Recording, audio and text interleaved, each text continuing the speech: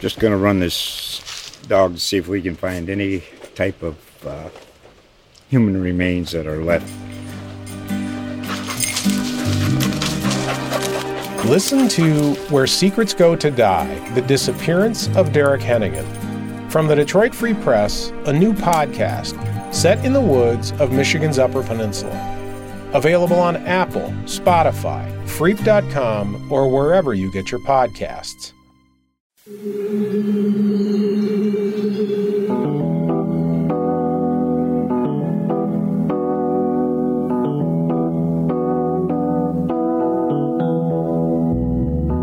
This is the Mizzou Sports Podcast, presented by the Columbia Daily Tribune.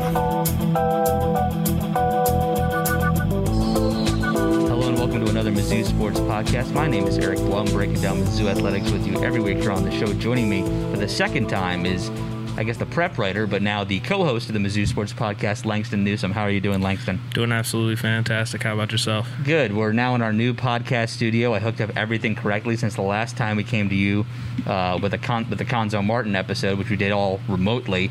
Now we're back in, I guess, the Tribune printing press building, and we have a new podcast studio, wearing masks, socially distant, all the things to do an in-person podcast, and to not, it's COVID-19 friendly. It's doing all the right precautions.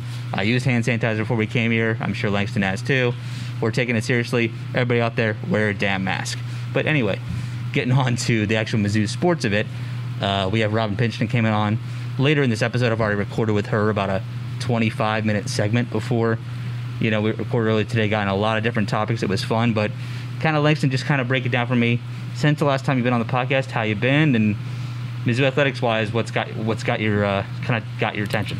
Well, personal life, the Tribbies finally happened. It was an online event, and I think it really turned out pretty well.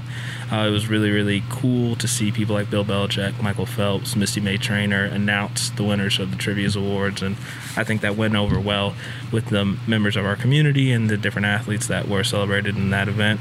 And then just gearing up, summer ball is officially started towards the end of this month. In early July, teams in Boone County should be able to travel outside of the county for competitions.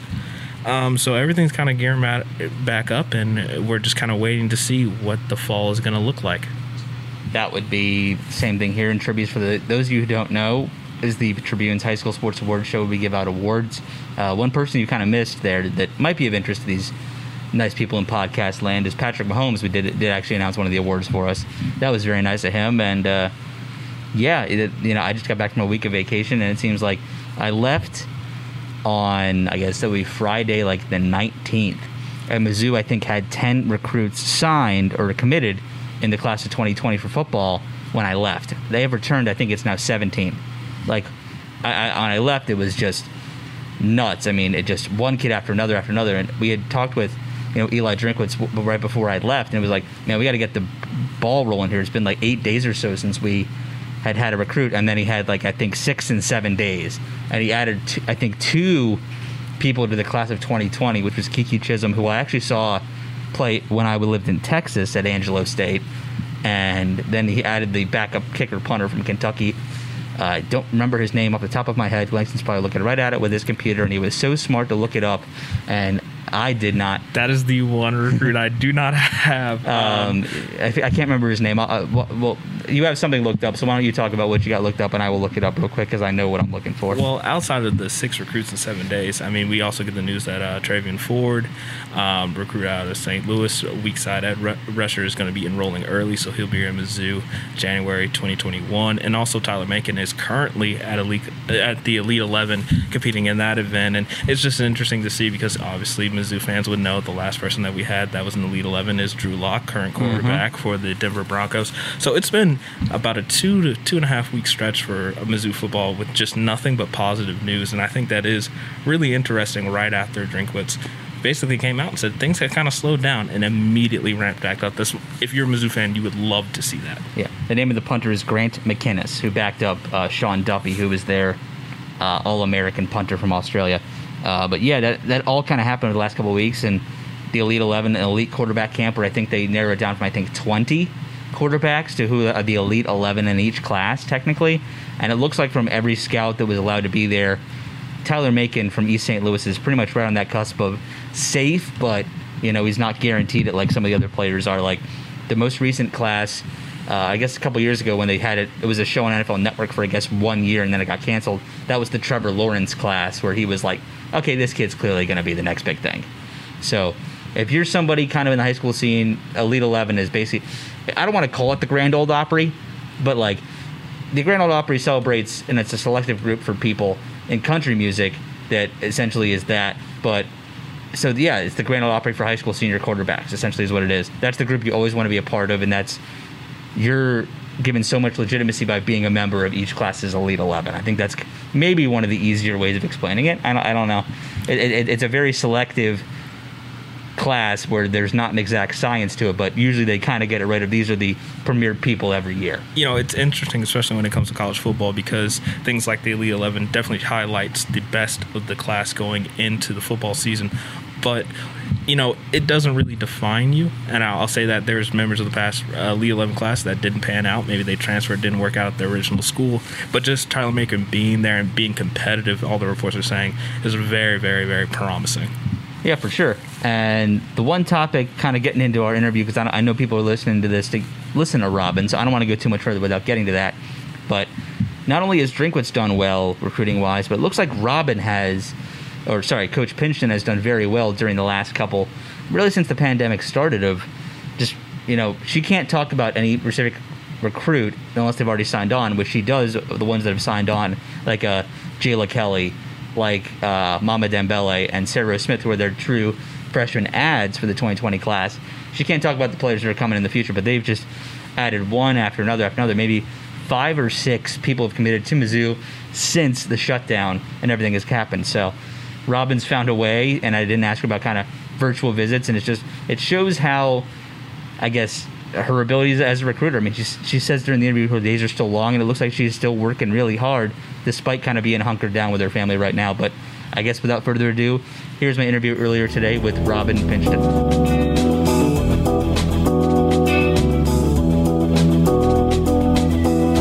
Joining the Mizzou Sports Podcast this time is the Missouri head women's basketball coach, Robin Pingeton. How are you doing, Coach? I'm doing really well. How are you? I'm doing well as well. Just got back from a little vacation, but doing perfectly fine. Happy to be talking to you. I guess we'll start with just kind of give us a broad update to start. How are you doing? How's the team? How's the family? We're doing well. There's certainly been a lot of blessings in the midst of a lot of uncertain times, and it's been challenging and rewarding at the same time. I think just from the standpoint of being a mom, and the homeschooling has certainly been a lot. And we've got 2 boys, a 14-year-old Blake, who's pretty self-sufficient, but with our little guy Zach with special needs, just trying to stay on top of everything. And so I think for sure throughout this pandemic, we've gained a much greater appreciation. We already had a great appreciation, but a much greater appreciation for, our school teachers and everything they pour into our kiddos. And so that's definitely been challenging, the balance between the workload and teaching. And, with kids, they just think you're here, so why can't you go play? But the good news is I got PE class down pretty well. We've been pretty active outside and, doing a lot of basketball and baseball and all that fun stuff. So, we've stayed really busy. On one hand, the days, it seems like it would go by pretty slow, but the days actually go by really fast. We've been blessed to have more family meals than we have in my probably 30 years of coaching. And so there's certainly a blessing in there as well. Gotcha. It just, what is a basic day kind of like now for Robin Pingeton as opposed to where it was, I guess, end of February? Well, it's changed greatly. So, we start off with swim lessons for our oldest in the morning, and we jump right into homeschooling with Zach. And a couple hours later, he's off to swim lessons, and Blake's back working out on the court, working on some basketball skills. And, we still try and make sure he's reading quite a bit. And usually there's a few Zoom calls in there for me in the morning, and then in the afternoon after lunch, it's kind of a mix between trying to entertain the kids and also get some work done, some recruiting, touching base with recruits and parents and coaches and alumni and just a lot of different people, SEC calls. And to be honest with you, I probably get most of my work done after 9 o'clock at night. And so there's definitely some late nights and long days. But like I said, there's been a lot of blessings in there, too. I know you're not directly involved with the volunteer workouts and how things are going because of NCAA rules, but just to have your team back together for those who could come back and to know that maybe the road to where you guys were before the shutdown, because you guys did get to finish your season in the name of the town is it Greenville, South Carolina, is where the SEC tournament is for the women? Yes. Yeah. So just to know you guys finished, to know the team's at least back together in some part right now, does that make you feel good as a coach to know that you guys had to be away from each other and in quarantine for a while, but now there's at least the in-person connections can continue? Well, actually, we're not back quite yet. So, and this is so fluid, but it's been interesting in regards to, trying to manage what that was going to look like for our teams. And so for us right now, NCAA rules are that on July 20th, we can start to have mandatory workouts. But in addition to that, SEC rules are that they've got to have 2 weeks with our strength and conditioning coach before we can have on-court activities with them. And prior to that, there's got to be a 5-week quarantine once you get back on campus. And then on the back end of that, after the 2 weeks of workouts with our strength and conditioning coach, the first 2 weeks of mandatory workouts are actually non-contact, and you're limited to the number of players that can be in the gym. And so, everyone's kind of got a different approach. We've all bounced some ideas off each other in the SEC, but I'm just a big believer in, everyone's health has got to come first. And so, we tried to get a really good pulse of where our kids were at. It made sense for some of them to be back here in Columbia because maybe they didn't have the opportunities to work out and the access to some gym space that they did here. But others have been at home, and they're still at home working out with their trainers, their ability to get into the high school gyms. And that looks different for every individual. So we haven't mandated anything yet. Mm-hmm. The soonest that we'll be back together as a team looks like it'll be July 22nd for us. We'll go through a 5-day quarantine and then the 2 weeks of workouts with our strength and conditioning coach, and then having an opportunity to have some live mandatory workouts. For me, the balance between it being such a long season, I'm certainly super anxious to come back. But I do think that everyone's situation is a little bit different, and I think we've got a lot of time before the season. But honestly, the thing that I've been so encouraged by is the conversations, the Zoom calls that we've had as a team over the last couple months. And so not only, have we had some individual meetings, watching film, talking about strengths and weaknesses. We've had weekly Zoom calls. We're reading a book together, team. So it's allowed us to really dive into that and have some really good conversation. And then we've also provided some optional leadership training, Zoom calls once a week for anybody that was interested in growing, their strengths as a leader. And so I feel like even though we haven't been face-to-face with each other, I've seen so much growth individually and collectively with our team, which we're really excited about. Certainly last year was a tough year for us, and I think there was a lot of lessons, that we had to learn and kind of evaluate ourselves and see how we could be better moving forward. And so just the real talk that we're having on these Zoom calls, I think, has been extremely positive for our team. What book are you guys reading? Chop Wood, Carry Water by Joshua Medcalf. Who decided that? Actually, I did. Okay. We floated some different ideas around. There's so many great books out there. But one of my other assistants, maybe two of them, had read it before too. And I've known Joshua for a while. He actually came to speak to our team a few years ago, and just felt like there were so many great nuggets in that book that not only related to athletics, and being a part of a team, but just life. And so we just felt like it would be a great book for our girls to dive into. And we're all kind of learning and growing and sharing and, being vulnerable and transparent. And it's been really, I think, powerful, the conversations that we've had. And you said the quarantine period was 5 days or 5 weeks once the July 22nd period starts? 5 days. 5 days. Okay, I might have heard you the first time then. Okay. Yeah, so, the thing that's interesting about that, and again, it's the repopulation, phase 1, phase 2, phase 3. I mean, it's always fluid through that 5-day quarantine again. And so if we would have brought them back earlier and tried to give them a little break before school started, we're going to be taking a step back. And so we wanted to make sure that we gave them proper time to be prepared to come on campus. And again, knowing that it's a great where they're at. And then once they come on campus, they'll be back straight through to when classes start. The other challenging piece with that too is, we get to work them out for 8 hours a week, but there's a lot of dead time in there during the day, right? So they're not in class right now. And so what do you do with all that? Well, I've always been a pretty big family person. I think that family time is important. And so right now for some of our players, as they talk about what their days look like, they have an opportunity to put at home with dad and maybe or older brothers and sisters. They have a chance to help out their grandparents. They're having pretty productive days. And so I don't know that anyone has a crystal ball. I think we've all handled it a little bit differently. But I think the health has got to come first, and they've got to feel comfortable coming back. And once we get back on campus, we just have to understand it's full go, and there's not going to be that opportunity to probably get back home again. Gotcha. And so I know I guess it was the SEC originally allowed people back the first week of June, and I guess football's having their voluntary workouts right now, and it was allowed that both the basketballs and football were allowed back June 8th. Has there been any conversation with you to any other people at Mizzou of how that's going and just what lessons you guys could use from that when you guys do return to campus?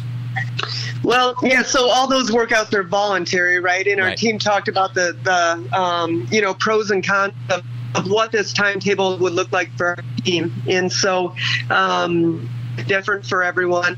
But, I think, anything that I've heard from our administration, our athletic training staff, they've been so thorough everything that they got in place. And so I know, again, none of us have all the answers, and it's a work in progress as we, work through a pandemic. But at the same time, just the precautions that they're taking. I think the biggest challenge is to help our players understand that, the decisions that they make really are going to impact a lot of people if we get a chance to resume to sport, right? So we've all got to be willing to, take extra precautions to follow the guidelines that have been put in front of us. And I think our administration, from everything that I've seen and heard so far, have done a great job of plotting that out and trying to speak that into existence for our teams that are back. Please correct me if I'm wrong, Coach, but I believe if I did the math right in my head, only 4 players from last year's active roster will be playing for you this coming, I guess, winter and fall, should the season not be delayed. Is that correct? I don't know if I've looked at that number-wise, but okay. You've got returning players that were actually on the court this year? Yeah, both Haley's, Asia, and Nadia. Yes, that is 100% correct. And if you haven't looked at it, but just what did you see from, I guess, that quartet, maybe Asia and Haley Frank specifically, that you can kind of look, okay, we had growth at the end of the year. It seemed like Asia just was a scoring machine at the end of the year. What can you take from those days where maybe you learned a lot of those lessons where the season didn't exactly go where you wanted, to where next year, and you get the 3 transfers who sat out last year but were at practice, you can get them back as well as some freshmen as well? Yeah, so I think it was one of those years that, it required maybe a little bit bigger learning curve than we anticipated, and some growing pains that we knew we had some talented players, but just to put all the pieces together. And so it was hard, but, I don't shy away from hard. And I think, I've been a big believer that diamonds are formed in the fires. And so, like I said, I think through adversity is a lot of times how we grow. And when you look at, when you make progress, it's not just a steady line. It's an incline, and there's a plateau and maybe a step back before you can really excel again. And I think that was the situation with our team. It was a young team, and just from a leadership standpoint, we were so used to Sophie being that vocal leader for us. Those are shoes to fill, and certainly Lauren Aldridge and Sierra Porter too, but Sophie was really pretty outspoken and did a phenomenal job in that area for us for 4 years, and we had an offense that really ran through her quite a bit. And so like I said, I think there was some growing pains that we didn't anticipate, but certainly a lot of talent. Asia, I thought as the season went on, just continued to get stronger and better. And, unfortunately, she had that ankle injury at the beginning of the year, and so she had to kind of get in shape as the season went. And Haley Frank's a kid that, I think we can put her in a position to have more scoring opportunities than she did. But for those two to do what they did in the SEC as freshmen, I thought was very remarkable. I don't know that we've had two freshmen make the all-freshman team and in a while, and both scored double digits, and so they did a lot of great things for us. But I also think our returning kids, who we've got coming back, and our new kids that we're adding, we're really encouraged. I think those three transfers that sat out, I've talked about them a lot, Shug Dixon and LaDeja Williams and Shannon from Australia. Those three kids are really high elite level kids that I know are just chomping at the bit to get back. And then you had Micah, who redshirted last year. And so we're really excited about our incoming kids and the lessons that we've had to learn. Is there part of you that look back at that last season and be like, okay, maybe I would have done this differently, but maybe it might have actually been better that I got a little bit to learn something, and we had a little bit of time post Sophie, Lauren, Sierra, and maybe even now you're looking post Hannah Schutz, Jordan Roundtree, and other people like that. That's okay. Maybe that was a good experience for some of our younger players, that they learned what it's like, how bad you actually have to want it, and how hard you actually have to work to get to a level where Sophie consistently was. It wasn't just handed to Sophie; she had to work for it. Do you think that lesson might actually reign true going forward for them? Well, the first part of that, as I look back, do I think there's some things that I would have done differently? Absolutely. I mean, I think that's life, right? I don't know that we ever nail it 100% of the time. And I certainly, am my toughest critic, and spend a lot of time evaluating decisions that I make and in rotation, this and that.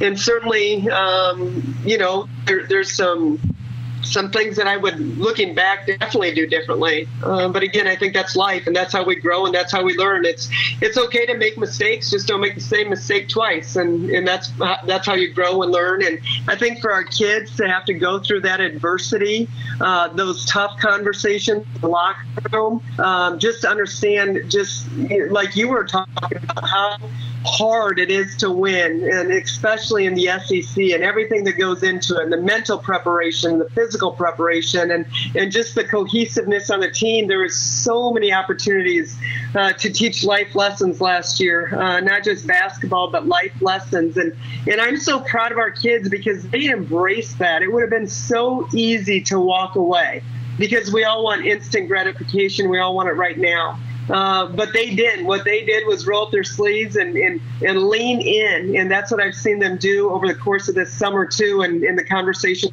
that we're having. So, again, I think diamonds are formed in the fires, and adversity is how we truly grow. And so although it was hard and it was uncomfortable, I certainly feel like it's going to help us continue to move the needle with our program. Yeah, I got you, Coach. And one thing I definitely do want to ask you about as well is there's obviously, a protest going on right now, and it's been since the death of George Floyd on May 25th. And, there was the protest that was led by actually Martez Manuel. I think it was spearheaded by Martez Manuel and Ryan Walters from the football side of things. But I know you were a part of that peaceful march on June 3rd. Just can you relate back to me what your experience was like taking part in that event, and has there been any communication throughout the team kind of about those things? And I know you've coached people from different religions and creeds before, so just how did that experience all kind of wrap up for you? It's been really deep. I think there's been a lot of emotions for all of us. I think it touches on so many different emotions, but I was really thankful to be a part of that peaceful march, and I thought it was really powerful. I felt like our football team did an incredible job on just how that all came together, and to be able to be there and walk beside our student athletes and some of our coaches and administrators. I think it was extremely powerful. And again, I feel fortunate that I was able to make it work and be there. And I know there's a lot of people that would have loved to have been a part of that, but we continue to have a lot of conversation on our team. Silence is not the answer. We've got to have tough, challenging conversations. We had an incredible 2-hour Zoom call on Juneteenth, and just talking about history, education.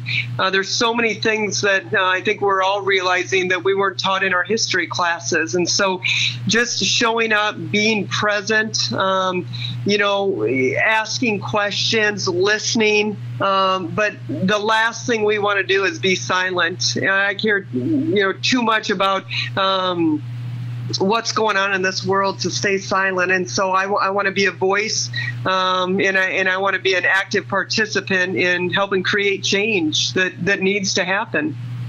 I appreciate you talking about that, Coach. And I before I go any further, I definitely want to mention the statement Haley Frank made on social media.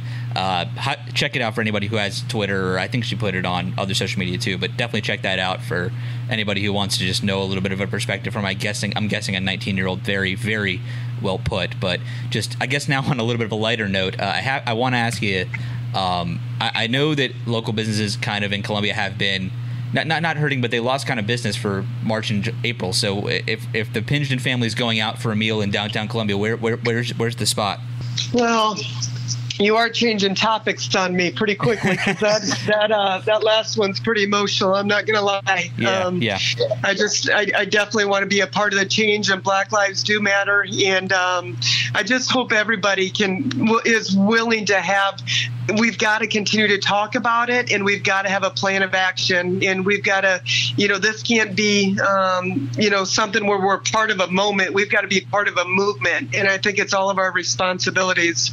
And I could talk a long time about this. Like I said, it's pretty emotional, and it hits a lot of different feelings and emotions, and I definitely want to do my part. So I appreciate you asking about that.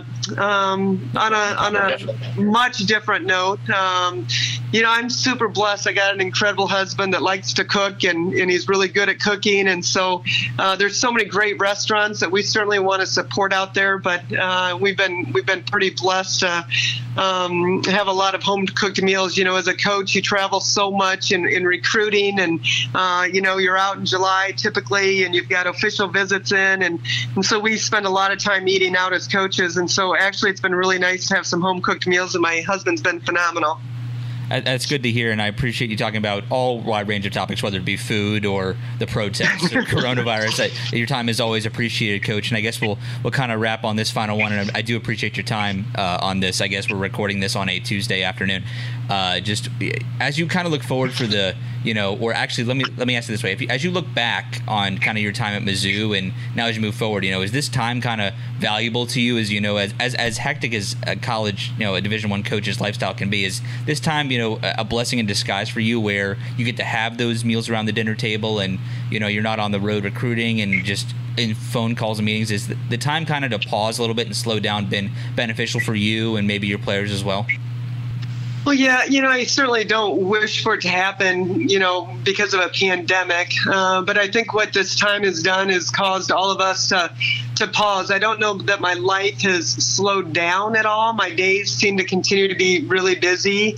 But I do think it it changes our perspective on, making sure we're putting first things first. And, this life goes so fast, and we're not guaranteed tomorrow. And are we, really pouring into the things that are the most important? And so to have that opportunity to be around our kids and just to be present, and have those conversations around the dinner table have been phenomenal. And then from a coaching standpoint too, I think, we get in this cycle of it's just go, go, go. And there's really no downtime for a coach. I get that question a lot, like, when's your break? Well, with these cell phones, there's never a break. Recruiting never ends. You're always looking out for your players, and things just come up. And so, I think for me, what it's definitely done, the conversations that we're having through Zoom calls, it's the communication that you take time to have has been really, really awesome. One thing that we've done, and again, I'm not trying to, keep you on too long, but we've had a chance to really reach out to our alumni, which has been phenomenal. So we've had a couple of alumni calls with, players that have been here in the past, and even before I started coaching here, and just trying to reconnect on Zoom calls, right? 5 months ago. And so, I don't know, relationships are everything to me, and an opportunity to get on the phone and reach out to some of our donors and our boosters, and not call because we need anything, but we're just checking in on them. And I've learned so much more about them and kind of where they're at. And so, there's just a lot that's transpired in the last couple months, but I think there's definitely, as hard as it's been, I think there's definitely been some positives that have come out of it too. All right. Well, once again, that was Missouri head women's basketball coach Robin Pingeton. Hopefully her team can, we don't have any further delays with the pandemic or anything like that, and they can get back to practice and then get back on the court in November, October time, and, entertain us like they always do every year. I appreciate your time as always, Coach, and we'll definitely catch up soon. Thank you so much.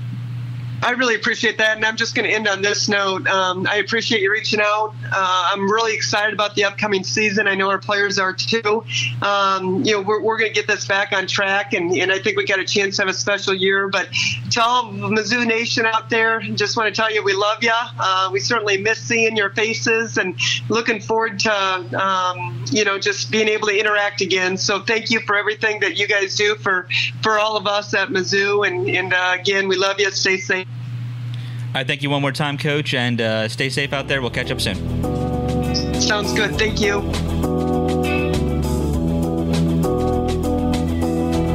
We would like to thank our sponsors for the Mizzou Sports Podcast. University of Missouri Healthcare. University of Missouri Healthcare is proud to be the official sponsor of MU Athletics. Blue Events. Let Blue create your perfect event. Their passion for food, service, and presentation ensures that you will have a seamless and memorable event, no matter the size. They will work with you to bring your vision to life. Phyllis Nichols, State Farm Insurance. There when things go wrong, here to help life go right. And now back to our podcast. Thank you once again to Coach Pingeton for taking time out of her day to be with us and be so open. That was a great segment with us, and we'll hopefully can have her on soon. Before we get back to the Mizzou Athletics talk, the Mizzou Sports Podcast is brought to you by Zaxby's, the home of handmade to order chicken, salads, and more than a dozen mild to wild sauces. Stop by your neighborhood Zaxby's today. And the Columbia location of Zaxby's, actually, I think there's only still one, and it's right off Stadium Drive in North 63. So yeah, have you been to Zaxby's lately, Langston? I have not, but back when I lived in Georgia, that was the thing. You get a kickin' chicken sandwich, extra seasoning on the fries, and it's delicious. All right, well, thank you to Zaxby's for sponsoring this podcast. But now, let's actually get back to the Mizzou Athletics talk. We're still living through a pandemic right now, and we usually would be talking right now about, SEC Media Days being in a couple weeks and fall camp starting and what the prospects look like, but I've kind of gone in kind of a different direction with when I thought the season was going to happen. Like, ask me back, like, the last week of April, I was going to say no. Asked me pretty much from, like, the second week of May to, like, last week, I would have said, oh, it's all happening. Now I'm unsure again because of how the cases have kind of gone in, like, a U shape, in the country. And now, just, do you think there's going to be a college football season, Langston? What do you think it looks like and all of that? I think it's two separate questions. Should there be a college football season? That's one question. And then will there? I I definitely think college athletics will be played, especially football. I think the universities depend on that money, and not only to support the football programs, building new stadiums, things such as that, but to also support other athletic programs within their university. So there definitely will be a football season. Now, it will not look like anything we have ever seen. I know that a few weeks ago, Texas was talking about having their stadiums at 50% capacity. I don't think that's happening anymore, especially since in Texas they are now reclosing bars and things such that's like right, that. Yeah. And so with the kind of uptick in tests, and that uptick in tests means uptick in cases, things are going to look a little bit different. And that's okay to ensure the safety of everyone. And I hope that universities are taking steps to ensure the safety of the athletes first. Because you are going to see cases. There will be football, basketball, soccer. There will be athletes on each of these campuses that will get cases, and it depends on how schools handle that and take the precautions moving forward. Yeah, Mizzou tweeted out, I guess this is June 25th, so last Thursday, of 308 Mizzou athletics individuals tested for COVID-19 since June 8th, 4 of 5 positive tests were asymptomatic. So that means that one person was not.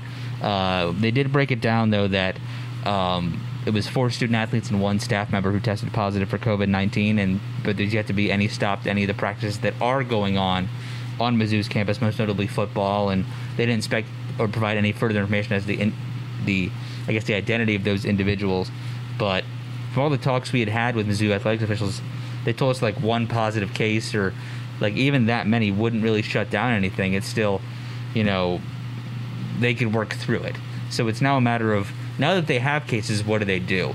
And we don't know what those numbers are right at this moment, because that was reported on June 25th by the athletic department themselves. If they've had more, how those people that were asymptomatic are doing, all of it's still kind of up in the air. And my thing is that, and I think that what's been lacking and what's needed is just some sort of umbrella. Here's what we're going to do, get used to it. And I know that, Drinkwitz takes this directive from the NCAA, where it still hasn't been determined yet that he's getting his team as close to ready as possible by September 5th for Central Arkansas in the season opener.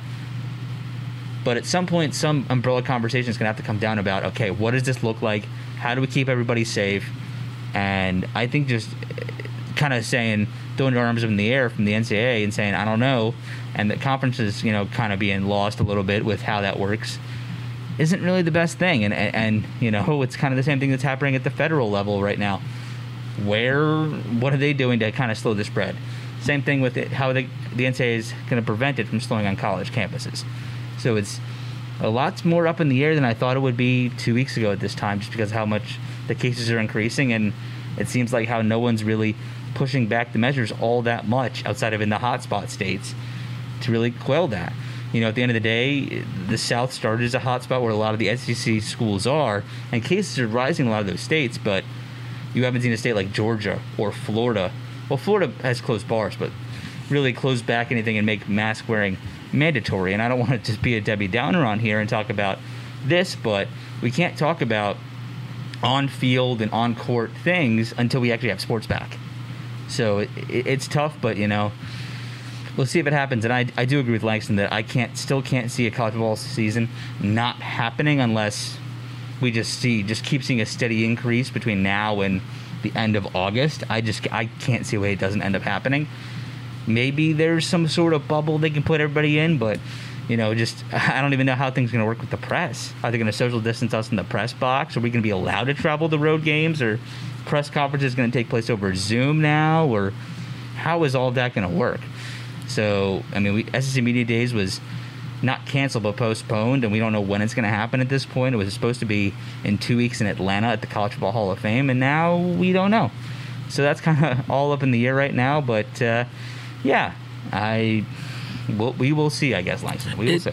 It's difficult for any large governing body like the NCAA to make some, grand sweeping declaration when COVID-19 is affecting so many different communities, so many different states differently. So it's going to be a while. I'll be interested to see what they say at the SEC Media Days and, when they'll hopefully provide more insight on what the college football season will look like. But, I mean, from Mizzou's perspective, I mean, Mizzou's going to have in-person classes in the fall. They're requiring a mask, I believe. So if they're having in-person classes, I see no way there's not going to be football. It's just going to look different. And we need to, understand that and accept that. And it will take time for them to really kind of put together the guidelines for what that will look like. But as of right now, I would expect there to be football played in the fall. Yeah, and therefore, once we get that go-ahead, it'll be easier to talk about everything. I mean, we've had Zoom chats with Mizzou football players these past couple weeks. Tomorrow, being Wednesdays, we're supposed to get Josh Bledsoe and Tyree Gillespie, along with safeties coach Charlie Harbison. Last week, while I was traveling from Memphis to Nashville on vacation, they had, I think, Daniel Parker Jr. and Curtis Looper. We got Drinkwitz a couple times, and got some other players like Larry Roundtree and a Nick Bolton and Martez Manuel, and it's, we've gotten a lot of different guys. So this is a Mizzou football team that, should the season happen as planned, their defense looks to be very strong. The offense is still a little bit up in the air, and we'll see where it goes from there. And just the advances that Drinkwitz has made seem to be getting the program going in the right direction, but it all could change September 5th. So yeah, we haven't heard much from the men's basketball side of things with Conzo Martin. I mean, they have been doing volunteer workouts even though he's not involved. And obviously we heard a ton from Robin earlier. So yeah, unless there's anything else you want to talk about, we'll keep this under wraps and keep it short. And hopefully things look better next time we come to you with a podcast. Anything else you want to talk about, Langston, before we head out? I just want to congratulate the New England Patriots for making the smartest decision in the offseason by signing Cam Newton. Smartest? Maybe highest reward for the risk you're taking, possibly. Cam Newton, a former MVP, brought a Carolina Panthers team to a Super Bowl really on his back. You're getting him for a minimum contract. If it doesn't work out, you spent at most $7 million. If it does work out, then Cam could possibly be the quarterback of the future. So just Bill Belichick showing why he's smarter than everyone else once again. Yeah, I mean, Cam's 31, so and a former SEC quarterback for those listening at Auburn. So yeah, no, he's. It's interesting that they let the market kind of settle, and just they let it happen. And it's weird because former Mizzou quarterback Chase Daniel, as the backup for the Lions, is making more in 2020 than both Jameis Winston and Cam Newton combined. And that's what makes it so great, is because even if Cam doesn't even play a single snap, the money that you spent on just trying it out, or maybe he pushes Stidham in camp, there's only positives coming out of this. Yeah, I agree. And as a Redskins fan, I'm kind of jealous because right now we're looking at Dwayne Haskins, who, well, we'll see how he does. But I like Ron Rivera better than Jake Gruden, and I already like Ron Rivera better than Jake Gruden ever was. And Ron Rivera probably should have led Cam to that Super Bowl, but didn't happen. So yeah.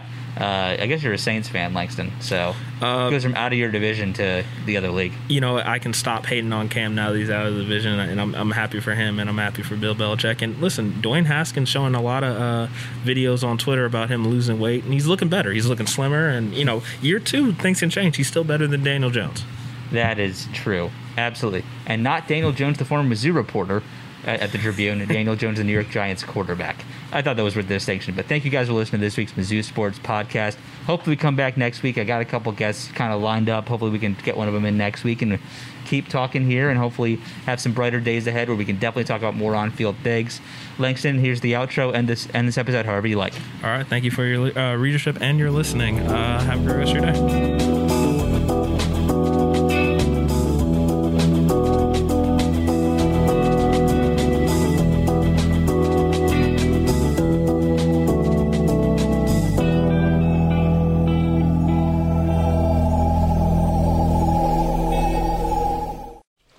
Just going to run this dog to see if we can find any type of human remains that are left.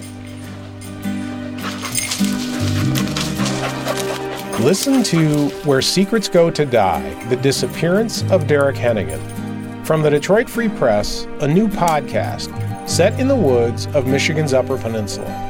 Available on Apple, Spotify, Freep.com, or wherever you get your podcasts.